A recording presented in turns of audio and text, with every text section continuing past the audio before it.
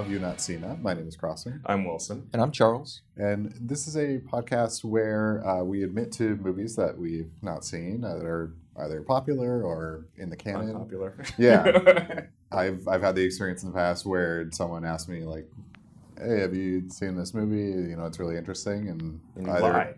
Yeah. Yeah, we all have. To avoid seeming dumb or uncultured, you lie and say that you've seen the movie. Charles, you got to choose the movie this week, and you chose Dr. Strangelove. Yep. Tell us about it.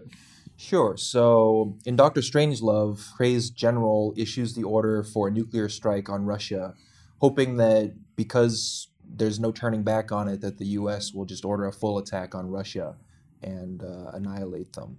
You know, the president and all the senior military officials of the U.S. get together to try to figure out this situation. They end up working with Russia because the president doesn't want to launch a nuclear war. They work with Russia to shoot down or recall the bombers and almost rectify the situation. But one bomber gets damaged, but still manages to make it through and hit its target. And it's revealed that Russia has built this doomsday device that'll trigger as soon as Russia is attacked with nuclear weapons that will basically annihilate all life on Earth with radiation. And they do it as some sort of ultimate deterrent to nuclear war. So they were unable to prevent the nuclear weapon from dropping, and the doomsday weapon triggers, and everybody is going to die. Yeah, that's the end of the movie. I think it's important to note that the conspiracy that the general ascribes to is basically the fluoride conspiracy. Yes. Yeah. His precious bodily fluids. Yeah. Infiltrated by communists. What? Yeah, I wasn't sure if it came from this movie or if it was like a real thing that is referenced by the movie. Well, it's not a real thing, but it is. Well, like the real conspiracy, I mean. Yeah. That part's real. The fluoride. There are people that ascribe to the fluoride conspiracy. Yeah, to date. Yeah. Like, those people still exist. Yeah. But our teeth. Right. What did you expect out of this movie? That's a good question. This is a good I question. think I had a good idea about this movie. Okay. Going into it, just because I've seen descriptions. Like, I knew that it was a comedy. I knew that the Cold War and nuclear weapons were involved. I guess I didn't really know the rest of the plot. I knew the iconic scene of the dude like riding the nuke down, and so I kind of knew that a bomb was going to drop at some point. That's Slim Pickens, right? Yes, it is. Yeah. Okay. Yeah. Cast to replace Sellers in what would have been his fourth role in this movie. Yeah, and I knew that they had a war room because I heard some references to that beforehand. Right. But I guess I didn't know the exact plot or like nature of the movie. Did you find it funny? Did you like it? Yeah, absolutely. I quite like this movie. Okay, good. I thought it was very funny, very snappily written. It was very like tightly paced. I like pretty much everything about the movie. I do wish it was in color, but what can you do? Interesting. Okay. Because I think that's like one of the more obvious things about the movie, just watching it, like that it isn't in color. I feel like generally I would wish things were in color when just they aren't. Yeah. Real large. Okay. Yeah. When did you first see this one, Crossman? When I was a kid. Yeah? For sure, yeah. Did you understand it? Probably not. Okay. But I've always liked this movie. Yeah, I saw it in college, and then I think I might have only seen it in college. I'm like, not since then. So it's been a little while. It was kind of a fresh viewing for me too. I've seen it many times. Yeah. And it holds up. I think like all comedies, like you know the jokes eventually, and so like you're not like hysterically laughing, but I still like appreciate everything. Yeah, this movie doesn't really inspire hysterical laughter even the first time around. There was I was laughing pretty hard. Really? Okay, yeah. Good. There was one moment that got me. It'll come to me. Oh, when the Dr. Strangelove himself like really gets me every time. It's so funny. It's such a layered comedy. It's so good. That performance is just like outstanding. Yeah, all three of them. Like one of the great comedic performances, specifically Dr. Strangelove one. Yeah. Ironically, the Dr. Strangelove character was my least favorite part of the movie. Really? I thought it was a little too over the top. a little too like ridiculously cartoonish for a movie that's already like pretty ridiculous. Like I thought that was a bit too much. It was too cheesy. They introduced it so late that it just comes out of nowhere. That he's just been like sitting at the table the whole time. Yeah, I saw him and like he's on the poster of the movie and everything. So I expected him to have a bigger role in the movie considering he's the title character. No, he's in it for like 4 minutes. But apparently that's it. Yeah, it's a very strange choice for the movie. Yeah, I think he's supposed to look like Kissinger, right?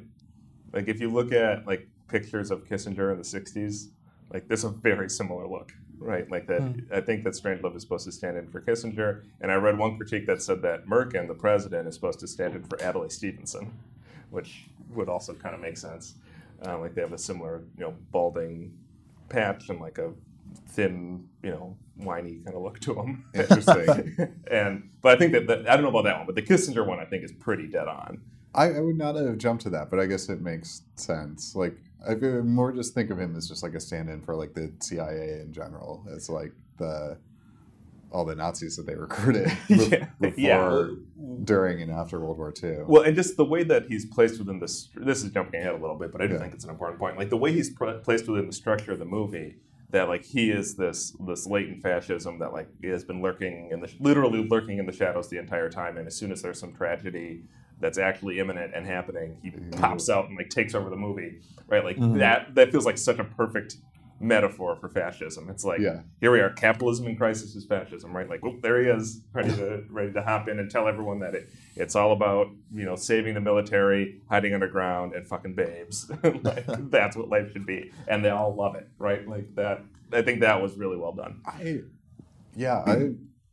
was not sure if like everything would hold up to today, but it 100% holds up to today. It's like makes more sense today. Yeah, right? It's just like a total libertarian fantasy. Of like that's exactly what they want to do. Just make our weird sex islands and that's it. And that's it. Yeah, that's all. Well, they managed to squeeze in like that commentary, but also have the general respond to it hilariously. Yes, because he talks about the mine shaft gap. Like that was so funny because they've been talking about like the doomsday weapon gap, and now like.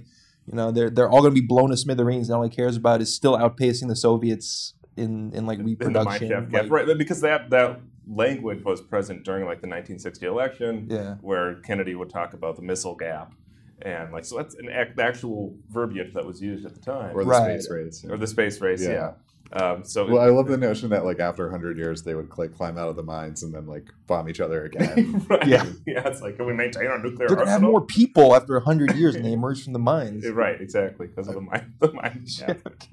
That was so funny.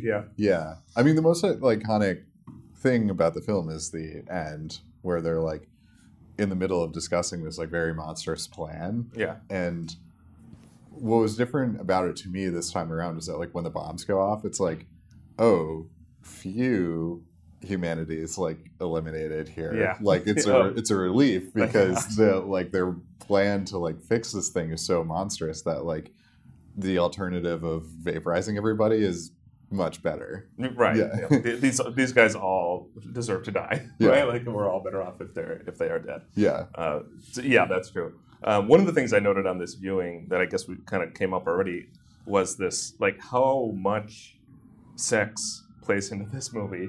Like it's so much about a lot more than I remember. Sexual desire and like masturbation and a little bit of rape at the end there. And I looked into it a little bit, and there's this letter floating around that Kubrick wrote in response to fan mail from some woman somewhere in the country who used the phrase sexual framework to like identify this movie. That he wrote it like while this was on its original theatrical run.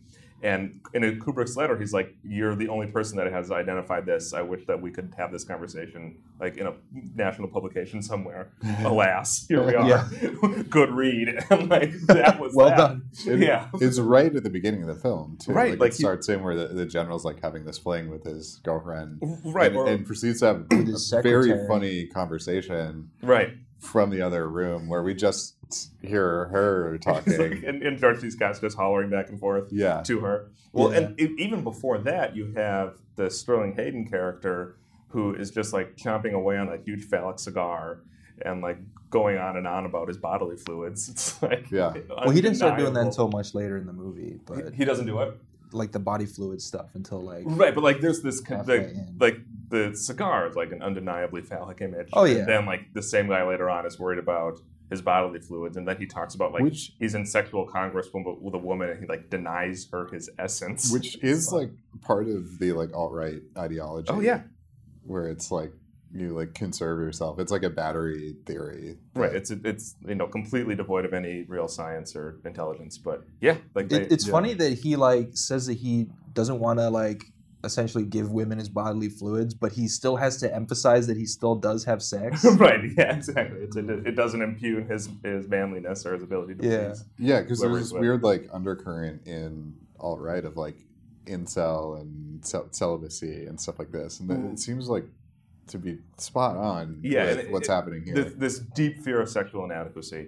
Yeah, like it's this like an intimacy issue writ large across the entire movement, and like it seems like Kubrick has identified that is so much of what motivates conservatism and right-wing thought is just fear, period, and specifically sexual fear. And here we are. Once you start looking for it, it is everywhere in this movie. It's all over the place. I mean, you could argue that that's where all of men's egos come from, and that's what everybody's fighting over in the Cold War, right?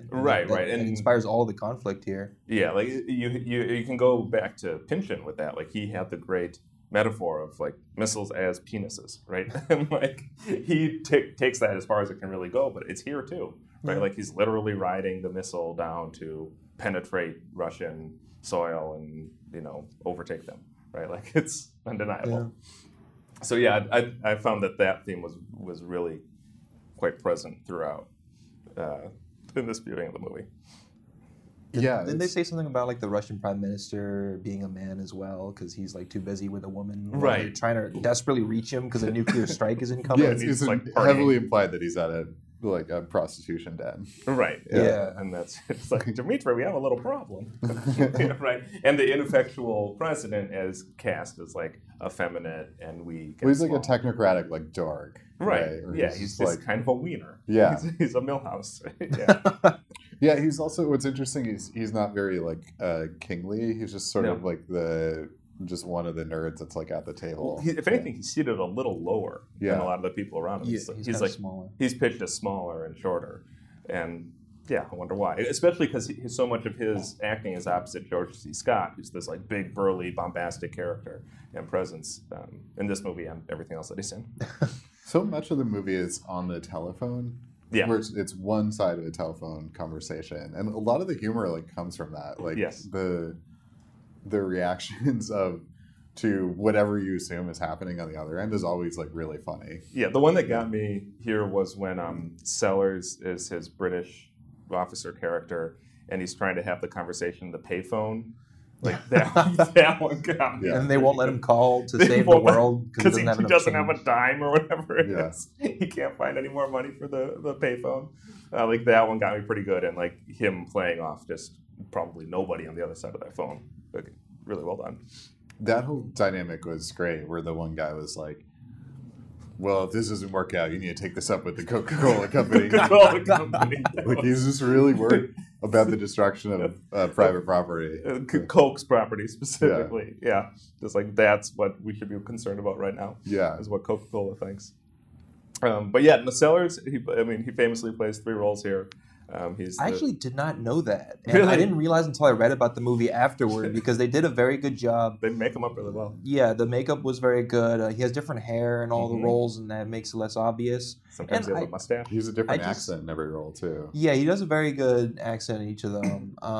And, like, I guess I'm just not that familiar with Peter Sellers in general, so I didn't recognize his, like, facial structure, and so it was less obvious to me. Yeah, and they do something to conceal that as well. Like, it's not obvious that who he's supposed to be. So maybe, if you don't know going in, you're not going to spot it. But yeah, he was initially supposed to play 4 roles. He was supposed to be the Slim Pickens character, but apparently he injured and then re-injured his ankle just prior to production. Oh, man. So the insurance company wouldn't let him play any roles that required like any kind of physicality.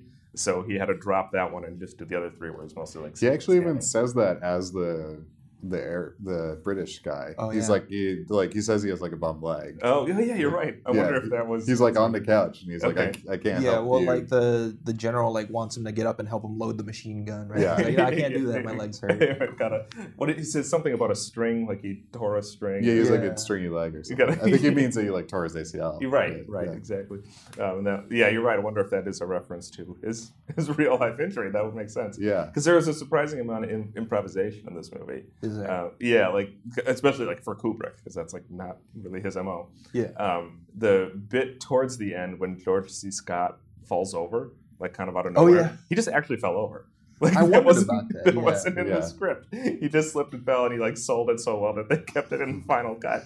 And like that's so great. I don't know how they held it together with Dr. Strangelove too. Like to have everybody else just like stay cool while he's like being. Well, I wonder how many takes it so yeah. Like how many takes was that?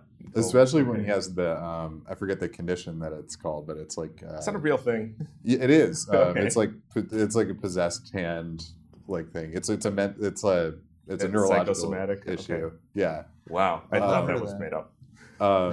It's actually come up in a few movies. Right, that's why I thought it was made up. I've only seen it in No, movies. I'm pretty sure it's a real condition. I feel like this is I can double Jim Carrey check has done. What?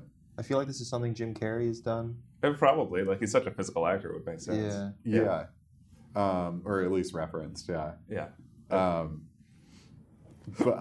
when he can't stop like throwing up the Highlander salute. Yeah, the Highlander was so funny. Well, and he keeps slipping into calling the president Mein Führer. Yeah. They keep listening to him. Yes. It's peculiar. Well, if anything, he starts doing that stuff and they become more invested, right? Like as soon as he starts like delivering more Nazi bits, they're like, oh yeah, this guy has some good ideas. Let's do what he says, which is, bananas. So he's great here in every part. Yeah. Right? Like it's one of the 3 all-time great comedic performances. Outright.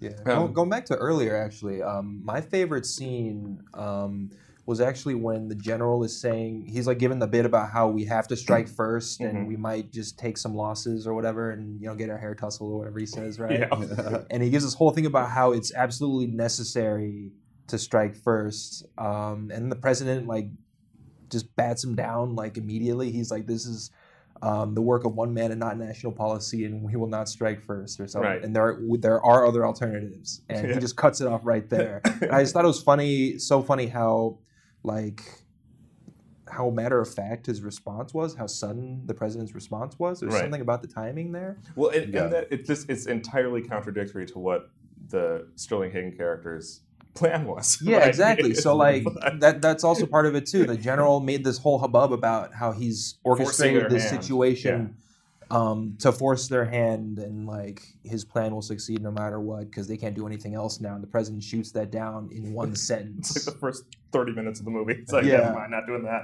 Like, well, so that was just such an incredible moment for me. Yeah, I think if we're picking favorite moments, and there are so many in this movie, but mine might be when George C. Scott is talking about whether or not the American pilots can fly in under Russian radar. Oh, yeah. And he's just like so stoked that he's like, oh yeah, our boys are the best. They're going to get in under that radar. Nobody will see them coming. It'll be great. And then like there's a moment where he realizes what he's saying is, oh yeah, they're so great. They're such good pilots that it will lead to the destruction of the Earth and like the end of everything. And like he has this break. And it reminds me of his performance in 12 Angry Men, where he realizes that he's contradicting himself towards the end of the movie. And his face is just so elastic and so expressive, and he's so committed to these performances that it works every time. And like just the absolute break says everything you need to know about that character in that moment. Like he is such an excellent actor. So going back a couple of things. So the condition is called alien hand syndrome. Oh, this is a real thing? Okay. It's alien hand syndrome, and it's also known as Dr. Strangelove syndrome. Really? It's a condition in which a person experiences their limbs acting seemingly on their own without control over their actions. The term is used to describe a variety of clinical conditions and most commonly affects the left hand. Okay. Which one was Strangelove? It was the right, I think. Yeah. Okay. I wonder if it's because it's like the non-dominant hand, right? And like people just use I don't know. Yeah, I feel like I've read about this where it's like you're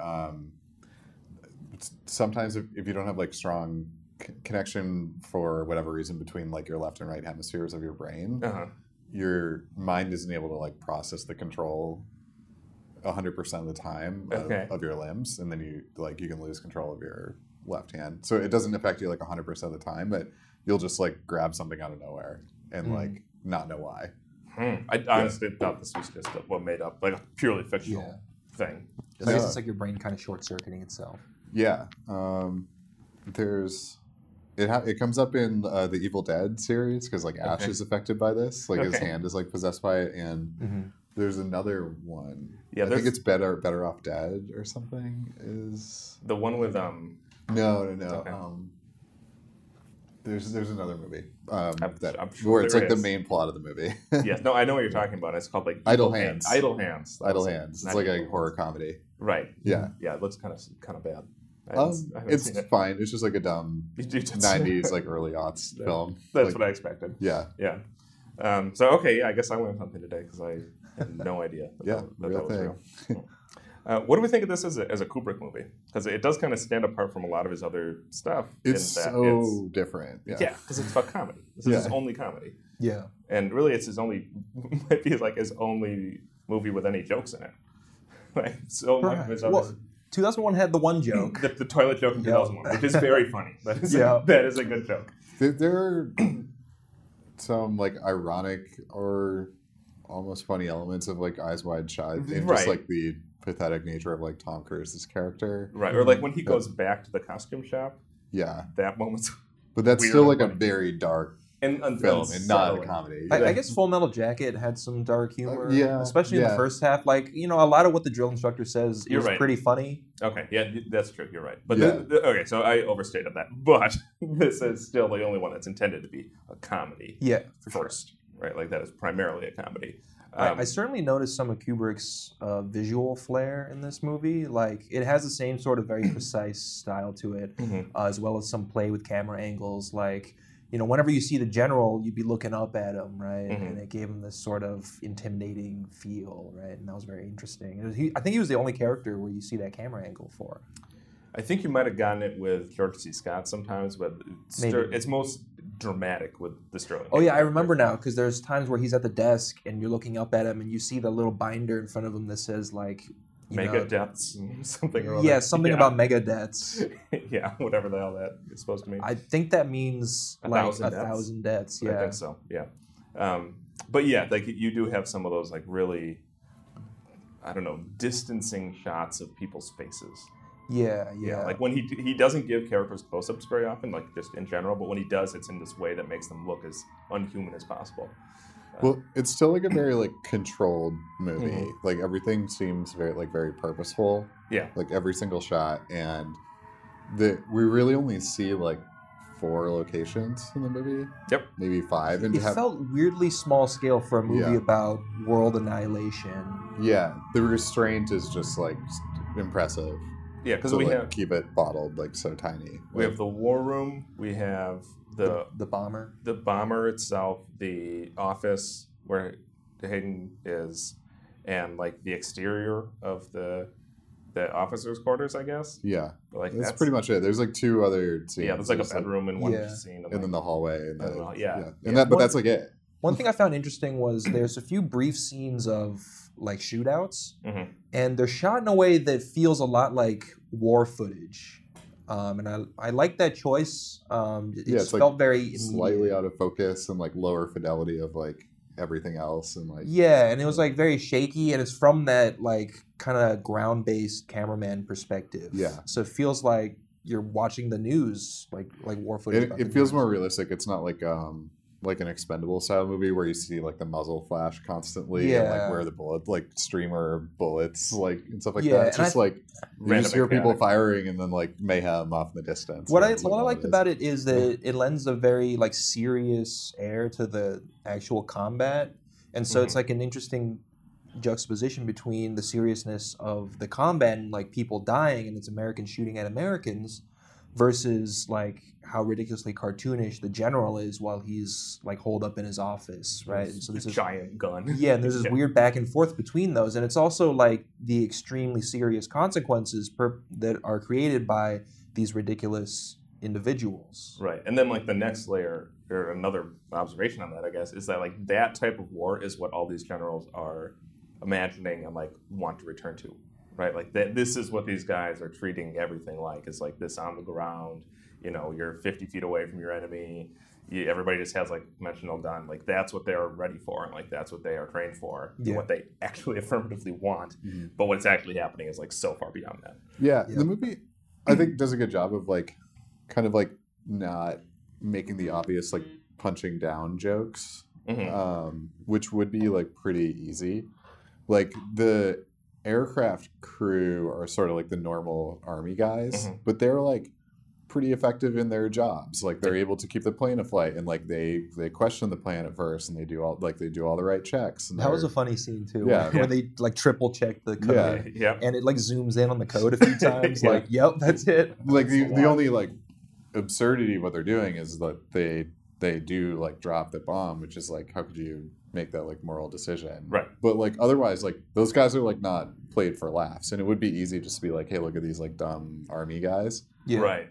I mean, all the dumb people are the ones that are like in charge. Well, it's not just dumb; it's incompetent and incredibly evil. Yeah, they're the ones. I did find this movie to be an interesting like comparison of.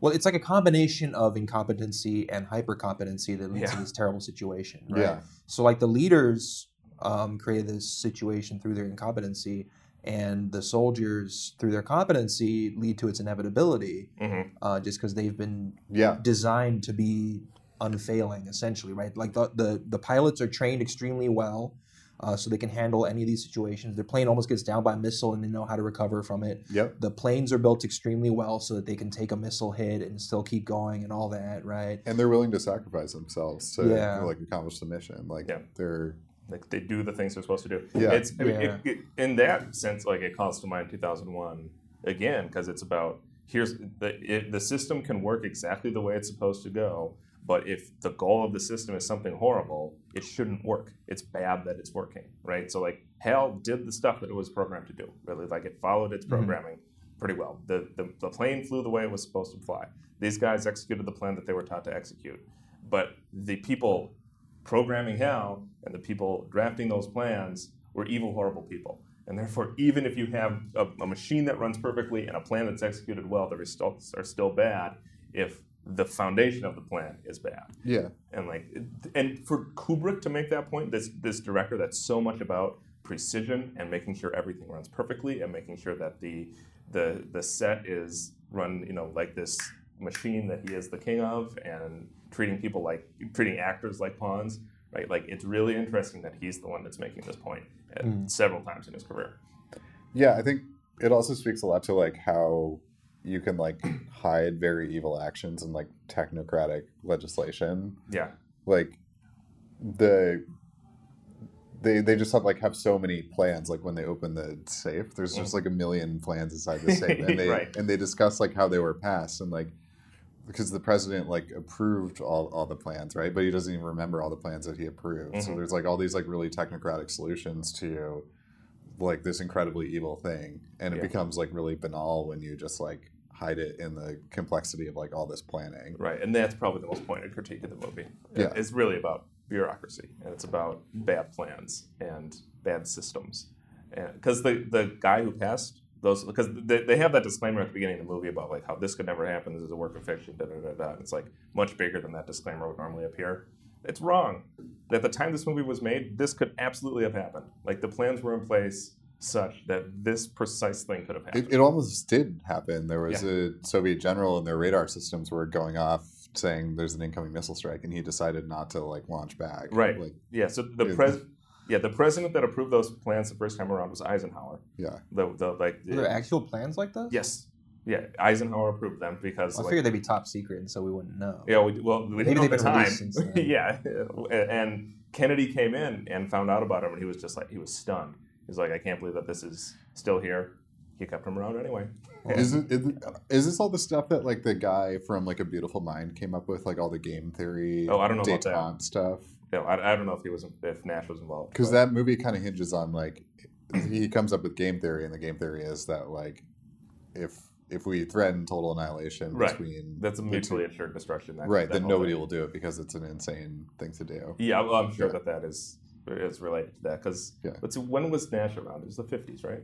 Yeah, and he was like an early CIA guy, right? It was like pre-CIA before it was a thing in the 50s when they were like doing really evil stuff. That would have been around the Eisenhower era. So maybe, I don't know. But I do know that disclaimer at the beginning of the movie, there was an article about it. It was published in 2014. That's basically like, that disclaimer's a lie. This stuff totally could have happened. Because the book that Kubrick based this on was just told as a straight drama, right? Like based on the same idea, because like it was meant to be horrifying, and like as Kubrick was adapting it, he realized that there's no way to tell this story without it just without treating it as an absurdity. And so, like with The Shining, he adapted the material. Yeah. And 2001, for that matter. But yeah, like that thing is real. There was another movie that came out around almost the same time as this that was produced concurrently that is essentially the same plot as Strangelove, called Failsafe. That's a drama. It's this movie without the jokes. And it's Henry Fonda plays the president in that one.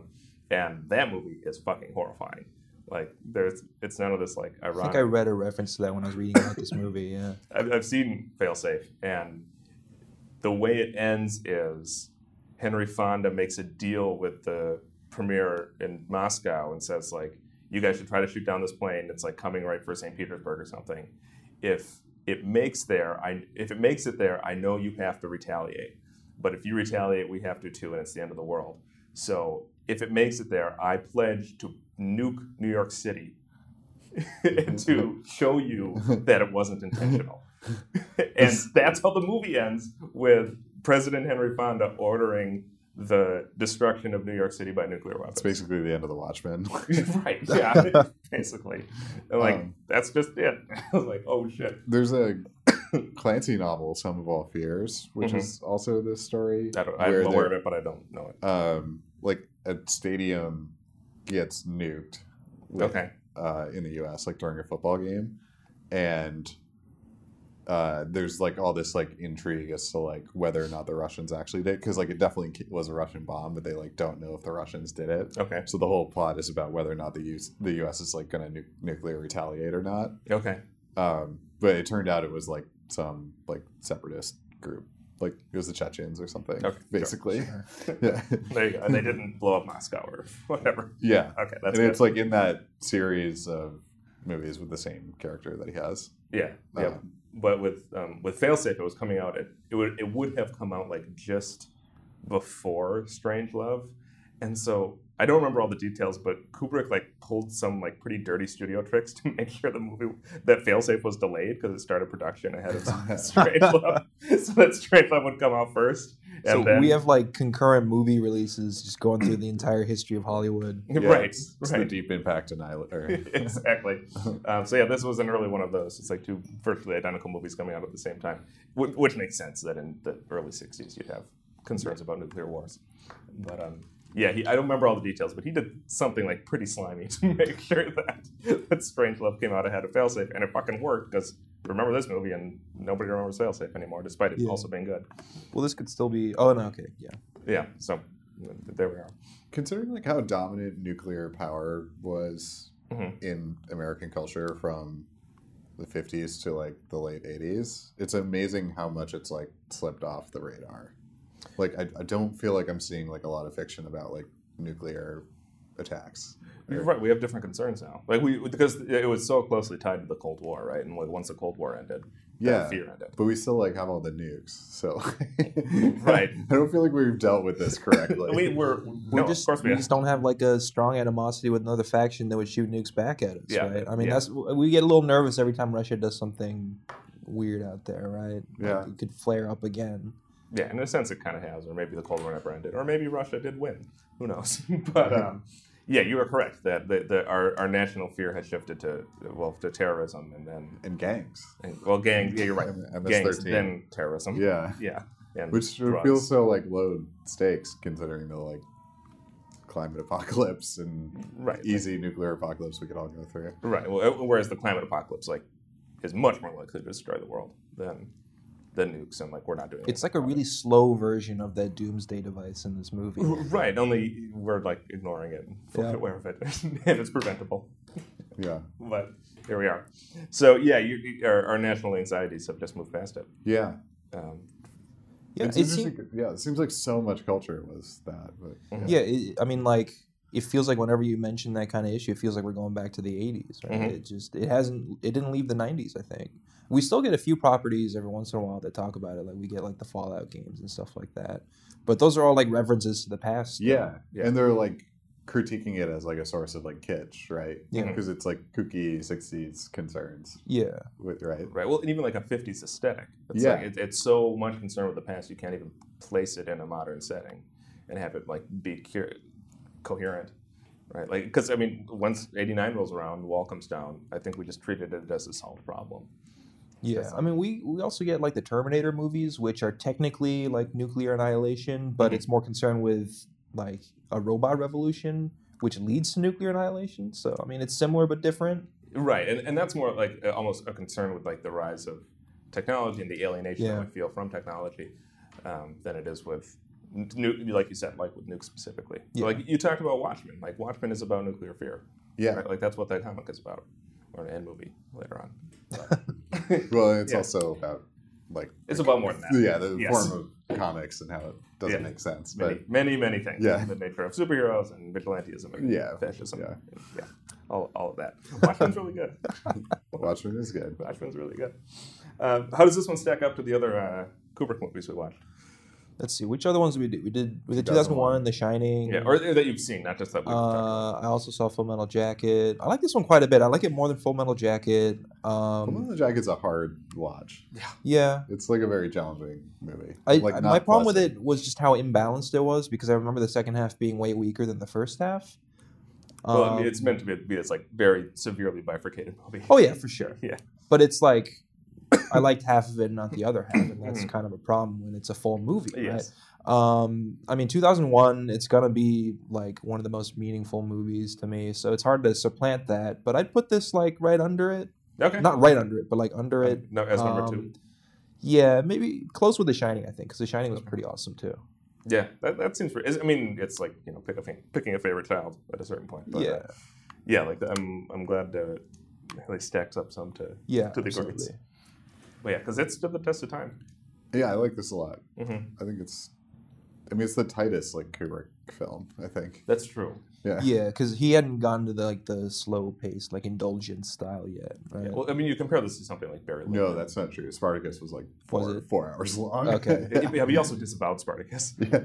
It's like unwatchable. It's I like always forget that hours of marching.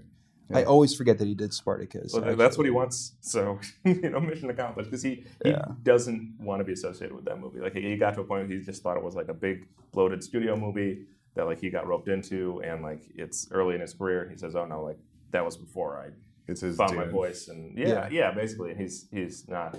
He doesn't want to be associated with it. So I guess if you forget that, then you're doing what Kubrick wants you to do. That is the correct move. But even like you compare this one to something like Barry Lyndon, like which is a big giant period piece with many slow scenes about people having conversations in parlor rooms and things like that, or like soldiers marching places. Like this one, feels a lot tighter, a lot more modern. I think that there's like a modern pacing to this movie that a lot of his stuff doesn't indulge in, and it makes it his most watchable movie probably. Like I think that it's it was like 92 minutes or something. Yeah, and it moves right along. Yeah, and some of that is even like credits, like so it's closer to 90, or the like bombs going off at the end, right?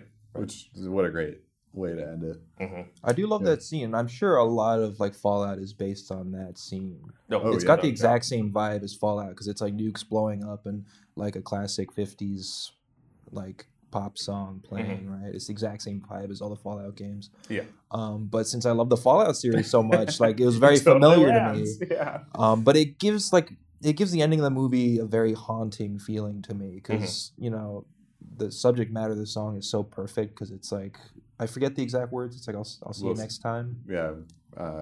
I'll see you, or we'll see you again. Yeah. Which is and it has it. It's ironical when played to the footage of the nukes exploding. It has kind of the melody of it sounds kind of haunting to me. It was very chilling. Like what I said earlier, though, to me this time around it felt like a relief, right? Because like the horrible society that they're crafting is like nukeable. Yeah, well, I see it as like these people are horrible and they deserve to die, but like the rest of humanity shouldn't have to pay for that. Yeah, I think that's what's interesting about the movie, right? Because it's like the one thing that's missing here is just the like random person that was like going about their day, and then the world ended. Right. Yeah. Right. And which is of course the lived. I mean, that's going to be the lived reality for most of us when. If the nukes aside from these like 25 people, right, exactly. Where they plan to get all these babes that they're gonna sleep with in their Minecraft? It's not gonna happen. Yeah, exactly. It's a stupid plan. Yeah, that's why they're dumb. Yeah, Nazis are fucking stupid. It's a small comfort that all of our leaders are dumbasses. Should we move on to our closing segment or our next segment? Yeah, sure. Okay, so I forget what our hot takes. That's hot what we call takes. it. Yeah, it's a hot take. So when we get to these canon level movies, we try to find a hot take, either ideally contemporary with when the movie came out, of someone who didn't like the movie that has perhaps interesting reasons for not liking the movie, and we assign that task to the person who selected the movie in the given week. Charles, you were telling me offline that you had quite an adventure tracking down this article. Oh yeah. How did you find this? I started my search on Rotten Tomatoes, where there's literally one negative review for Doctor Strangelove. Okay. And I clicked on and read it, and it was a review written in 2014, and it was very short, and it basically just said that like the movie was bad and didn't explain why. So I'm like, this wouldn't be very interesting to present. No. But luckily, through my further readings about Doctor Strangelove, I caught many references to a Susan Sontag review of the movie. But I did not immediately find the article. I just thought this would be super interesting to talk about because the excerpt sounded pretty cool. Mm-hmm. After further digging, I found the name of the magazine that it was in. It's in the Partisan Review. And thankfully, they have all the issues on some website online. So I read through this PDF to find it. But yeah, the 1964 spring issue of the Partisan Review. So this is quite the track that you went exactly. on. This is the most research I've had to do since college to find an article. It feels like a term usually it's right there on Google. Yeah. But this was in image form, so you couldn't search the text. Yeah. Okay. So that might have contributed to that. Right, so but thankfully, many articles reference Susan Sontag's review. She's everything she's ever said, I think, is interesting. So, yeah, great. Yeah. So I figured I'd be in for a good time. And she compares. So she's talking about. She has a segment about going to the theater in general. So it's about multiple movies. Right. In her time, and she has a section about comedy, and it's intersection with politics, right? And so she compares Doctor Strangelove, which had just come out, to Chaplin's The Great Dictator, which is such a weird comp.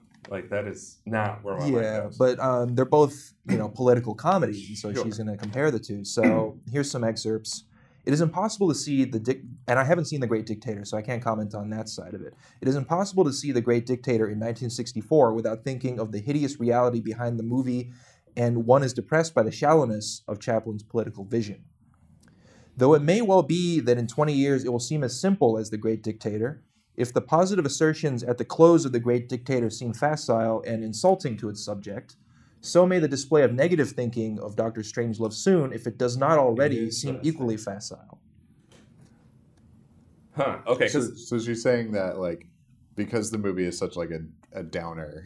Which it is. That it's wrong. It's wrong? Right. Well, I mean, her point about The Great Dictator is probably worth considering at the very least. Because The Great Dictator famously ends with this speech that Chaplin gives that is, to date, I think, quite moving. Yeah, I agree. About, it's like the unity speech that modern Democrats want to give but can't because they're so she has a long thing. I cut out a lot of that, but she has a long thing about how it seems very naive or insultingly uplifting compared to what actually happened. Right. Well, because Great Dictator came out in 1940, so we didn't know everything about Nazism or the strength of the Third Reich at that point. At least not the extent of their evil, I should say. And maybe that's what she's referencing. But it's interesting to, because it's, so dark to not be able to, correctly laugh at it. I don't know. It just feels like the only correct reaction is the Doctor Strangelove reaction. It sounds like she finds it implausible. Yeah, she doesn't really explain exactly what she means by the negative thinking being facile. Like living at like the height of the Cold War, right? Or when was this written? 1964. This is in 64, yeah. This is like children are going under desks and like. Well, but there was a reaction to the children going under the desks things like absurd, right? That like either it isn't going to make a difference or that it's stupid to think that we're going to nuke each other. Right. Yeah. Is that what she means? It must be, right? Okay. Because we continue. There's a lot more. It's great. So she says after that, intellectuals and adolescents both love it. But the 16-year-olds who are lining up to see it understand the film and its real virtues better than the intellectuals who vastly overpraise it. For Dr. Strangelove is not, in fact, a political film at all. It uses the okay targets of left liberals, the defense establishment, Texas, chewing gum, mechanization, American vulgarity, and treats them from an entirely post-political Mad Magazine point of view. That's not my read on this film, but although that is very in character for Susan Sontag to think that the average moviegoer is understanding the movie in a truer way than the intellectual is. Like that is her critique in against interpretation. Like that you're just taking it as it is. And I see this as a criticism of the substance of the movie, where she's saying that the intellectuals are finding content where there is none, whereas the younger people, like, they just see it for what it is and as like a juvenile interpretation of what's going on in the world. Right, or that it's taking shots at easy targets, which to a certain point it is. But I think it's finding the correct targets, like I was saying earlier. Like, this movie is not a movie that punches down. Like, this punches up at like those who are in power, which is like, that's always the correct direction. And even if there's like a simplicity to the comedy, it's like the politics seem correct of the film. I agree. Like, if this movie had the bad politics, it would do what First Man did, right? Where it like has intercut shots of like protesters about how we're wasting money on the space program when people are starving. Yeah, and it's like, okay, I guess that's who we're going to be making fun of here, right? And this movie isn't doing that or anything like that. No.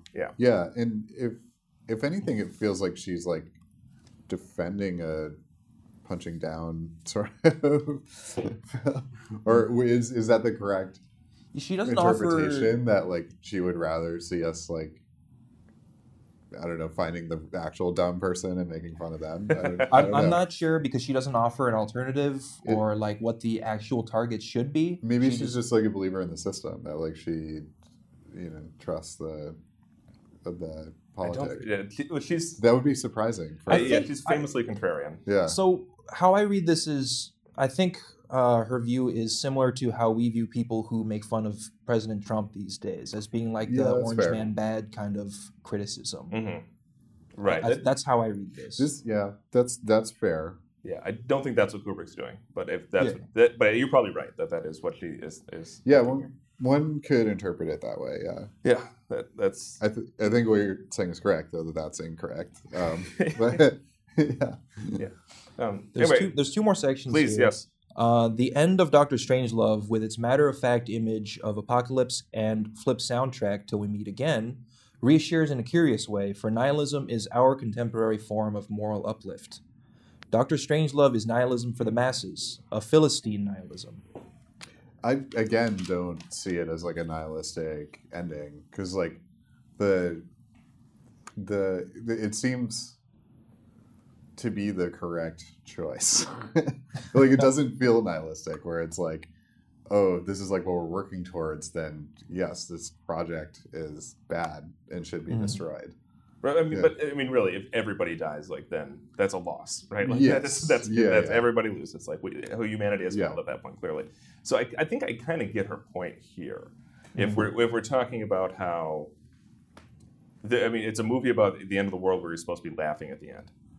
Right, and like, I can see why that is read as nihilism, right? And I can also see why nihilism is probably not something we should be embracing, right? Like, especially if you sincerely do believe that the end of the world is coming, because if nothing matters and the end of the world is coming, then the world is going to end, right? Like, you're not going to do anything to stop it.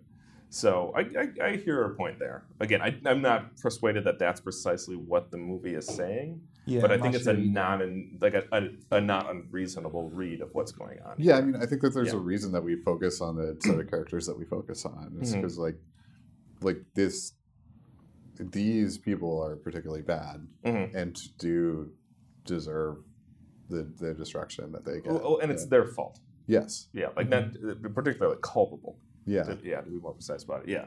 Yeah. But yeah, I could see the movie being interpreted as like nihilistic because it just like destroys the world and says like, ha ha ha. Like, right. Yeah. That's kind of. Although she kind of goes back to the criticism of this movie being too simplistic or juvenile. Yeah, but there's an important part of nihilism to me that where it's like there's a sort of like lack of belief, or belief in the destruction of things, and I don't think that this is what this movie's advocating for.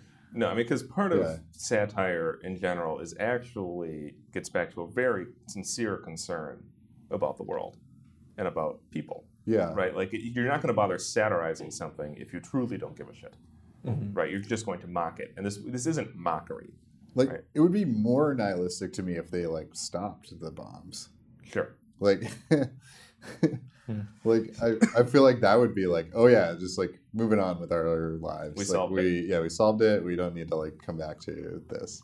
Right. Because, I mean, why would Kubrick bother inspiring absurdity or terror or awe or horror or anything if it doesn't matter, right? And like that is what this movie is meant to evoke, right? Like he wants the audience to feel something, and he wants the audience to feel something for a reason. Mm-hmm. And if there is no reason for life, if nothing has a purpose, like why would you do that, right? I think. Yeah, interesting. How does she close out? Yeah, the last bit here, she says, Dr. Strangelove fails most obviously in scale. Much, though not all, of its comedy seems to me repetitive, juvenile, ham-handed. And when comedy fails, seriousness begins to leak back in. One begins to ask serious questions about the misanthropy, which is the only perspective from which the topic of mass annihilation is comic. It feels like she's like a true believer in like the technocrat. Maybe. Like I guess that would be surprising, but maybe. It would be surprising coming from her. It would be surprising, but like I can't fathom any other. Right, because like Ebert wrote a review of this movie for like the 40th anniversary or something that I read prior to our recording today, and he talks about how like the reason comedy works isn't like a silly person doing something silly, right? Like that's just silliness. It's when a serious person doesn't realize that they're silly. Right, and like that is what this movie is. It's these people who think that they're the serious ones, that they're doing it all correctly, and they're in fact absurd. Yeah. And I think part of the issue with comedy that you were pointing to, like our current comedy, where it's like, oh, the orange guy is like, what that style of comedy is not funnier than what is just The Thing. Yeah, like The Thing is like more funnier than the reactive comedy to it, in a way which like kind of mellows it or mediates it, and it makes it easier to like point at and say like, like I don't need to like take that seriously. Right. Whereas like if you just take the thing that's happening as this movie does and just sort of like show it, that's really where the comedy comes from, because the sheer monstrousness of the sort of like circle of leaders that we have at the center of the film is comical because it's just real conversations that they might have. Right. And that may be why this movie has stood up better than Failsafe has. Failsafe, I think, is still a perfectly competently made movie. I mean, Henry Fonda is good in it, but Henry Fonda is like Jed Bartlett, right? Like he reads us just like this paragon of liberal virtue. Mm-hmm. And what we have seen is that the presidents of this era aren't that at all, right? Like I imagine that this movie became much more coherent after Watergate, right? Like once we started seeing just how absurd our leaders were. We're in the Reagan era when you get like the first like truly dumb leader. Yeah, because Nixon wasn't dumb; he was just evil. Yeah, but like Reagan was both. He was very dumb, very evil, and the Russian leaders at the time are very dumb. Yeah, so you have like the dumbest people in control, and that's what it feels like this is pointing to. Yeah, and and that has stayed true since. Really, like, I don't know. What's your reaction to it, Charles? Yeah, I mean, it seemed like kind of a peek behind the veil, right? And that made it all the more terrifying. Yeah, that these are the people in control of, essentially the existence of the human race. Yeah, and they're just motivated by their dicks. And it's a really scary thought. Right, because it's true. That's why it's scary. Yeah, that's why it's scary. Yeah, if there wasn't any truth, it's in many ways it is reality. Yeah, and remains reality. If anything, it's more true now. Yeah, especially if you read like just like the transcripts of like the conversations that they have in the White House now, if they're true, are kind of like equally as funny because they're so dumb. Yeah, I mean, like, you can just read the Nixon tape. The Nixon tape, great example. Just as stupid, right? Just total madness. Yeah. Just complaining about the dumbest shit. Like he goes on and on about like All in the Family. There's a bit where he's just like complaining about a sitcom for a long time. It's like, why? Why are you watching this? So then you imagine them reading this like in court, right? Right. Yeah. Or like this was transcribed and like submitted to Congress, right? Like that. It's like, okay. Yeah. Whereas like showing them as like a serious evil person, almost like again like mediates them. Mm-hmm. Like if they're not shown to be buffoonish, it's like doesn't work. Mm-hmm. It doesn't make sense. It's not like the reality that we live in. Yeah, because I mean, again, because the movie's about the system working, right? It's not a flaw, right? Yeah. Like the Russia getting bombed here, and it's not the system working how it shouldn't be working. This is like things basically running without a hitch, and this is the result. Yeah. Right. That's what, like I can never take seriously like the people that like truly, like the true believers, the ones that are like, the press will save us, the Constitution will save us, like. Right. Well, all those things. It's like as if there's some sort of like magic to they're not self-enforcing. These institutions. Yeah. They're not self-enforcing. And the inverse of that is the conspiracy theorists, right? The people that think that there's so much competence that they're able to execute evilness via that incompetence. Yeah. No, like that, the inverse of that is... And to see the competence in the system is like even more alarming, right? Yeah. That's like the true madness of a conspiracy theorist, right? Yeah. That they ascribe way too much intelligence and planning and forethought and everything to the people. That's really dark. That's all super grim. So, and that's why it's so funny. That's why it's so funny. Yeah. Any closing thoughts on Strangelove or Sontag? I'd be interested to like see the full article and see like what else she goes. I guess I would have to like watch the entirety of The Great Dictator, but. Mm-hmm. I think that might be worthwhile. I've heard good things. I've seen the end of it because it's like very moving. That's on YouTube. It's very good. The full movie is probably on YouTube because I'm sure it's not copyrighted. 1940. Or it's like fallen out of copyright. So 1940. Well, a lot of his stuff is, so possibly. But I still think that I think this movie holds up. All these concerned comedies are not going to hold up, but I think this one does very well. Yep, no concerns anymore for this one. Yeah. Thumbs up here. Like, trusting Kubrick. Yeah. Any last thoughts, Charles? I mean, same thoughts as you guys had, right? It still holds up. It's great. Good. Glad to hear. Good pick. Yeah, especially for like a first time viewing, like now in today's context. Like it still holds up. It's great. Yeah. Cool. Well, Crossman, you're up next. So what movie have you managed to avoid that we're not going to watch? So I never got around to seeing The Master, the 2012 Philip Seymour Hoffman film. One of my all-time favorites. Paul Thomas Anderson. Yeah. So, The Master. Okay. It's super weird. It's super weird and doesn't always make a lot of sense. All right. Thanks for listening, everybody. If you're liking the show, please share it. We're on Twitter, we're on Facebook, we're on SoundCloud, we're on iTunes, wherever podcasts are to be found. We'll make sure that we get there. We appreciate your comments, questions, concerns, and all shares and likes. So please send them our way. It really does make a difference. And we'll see you next week for The Master.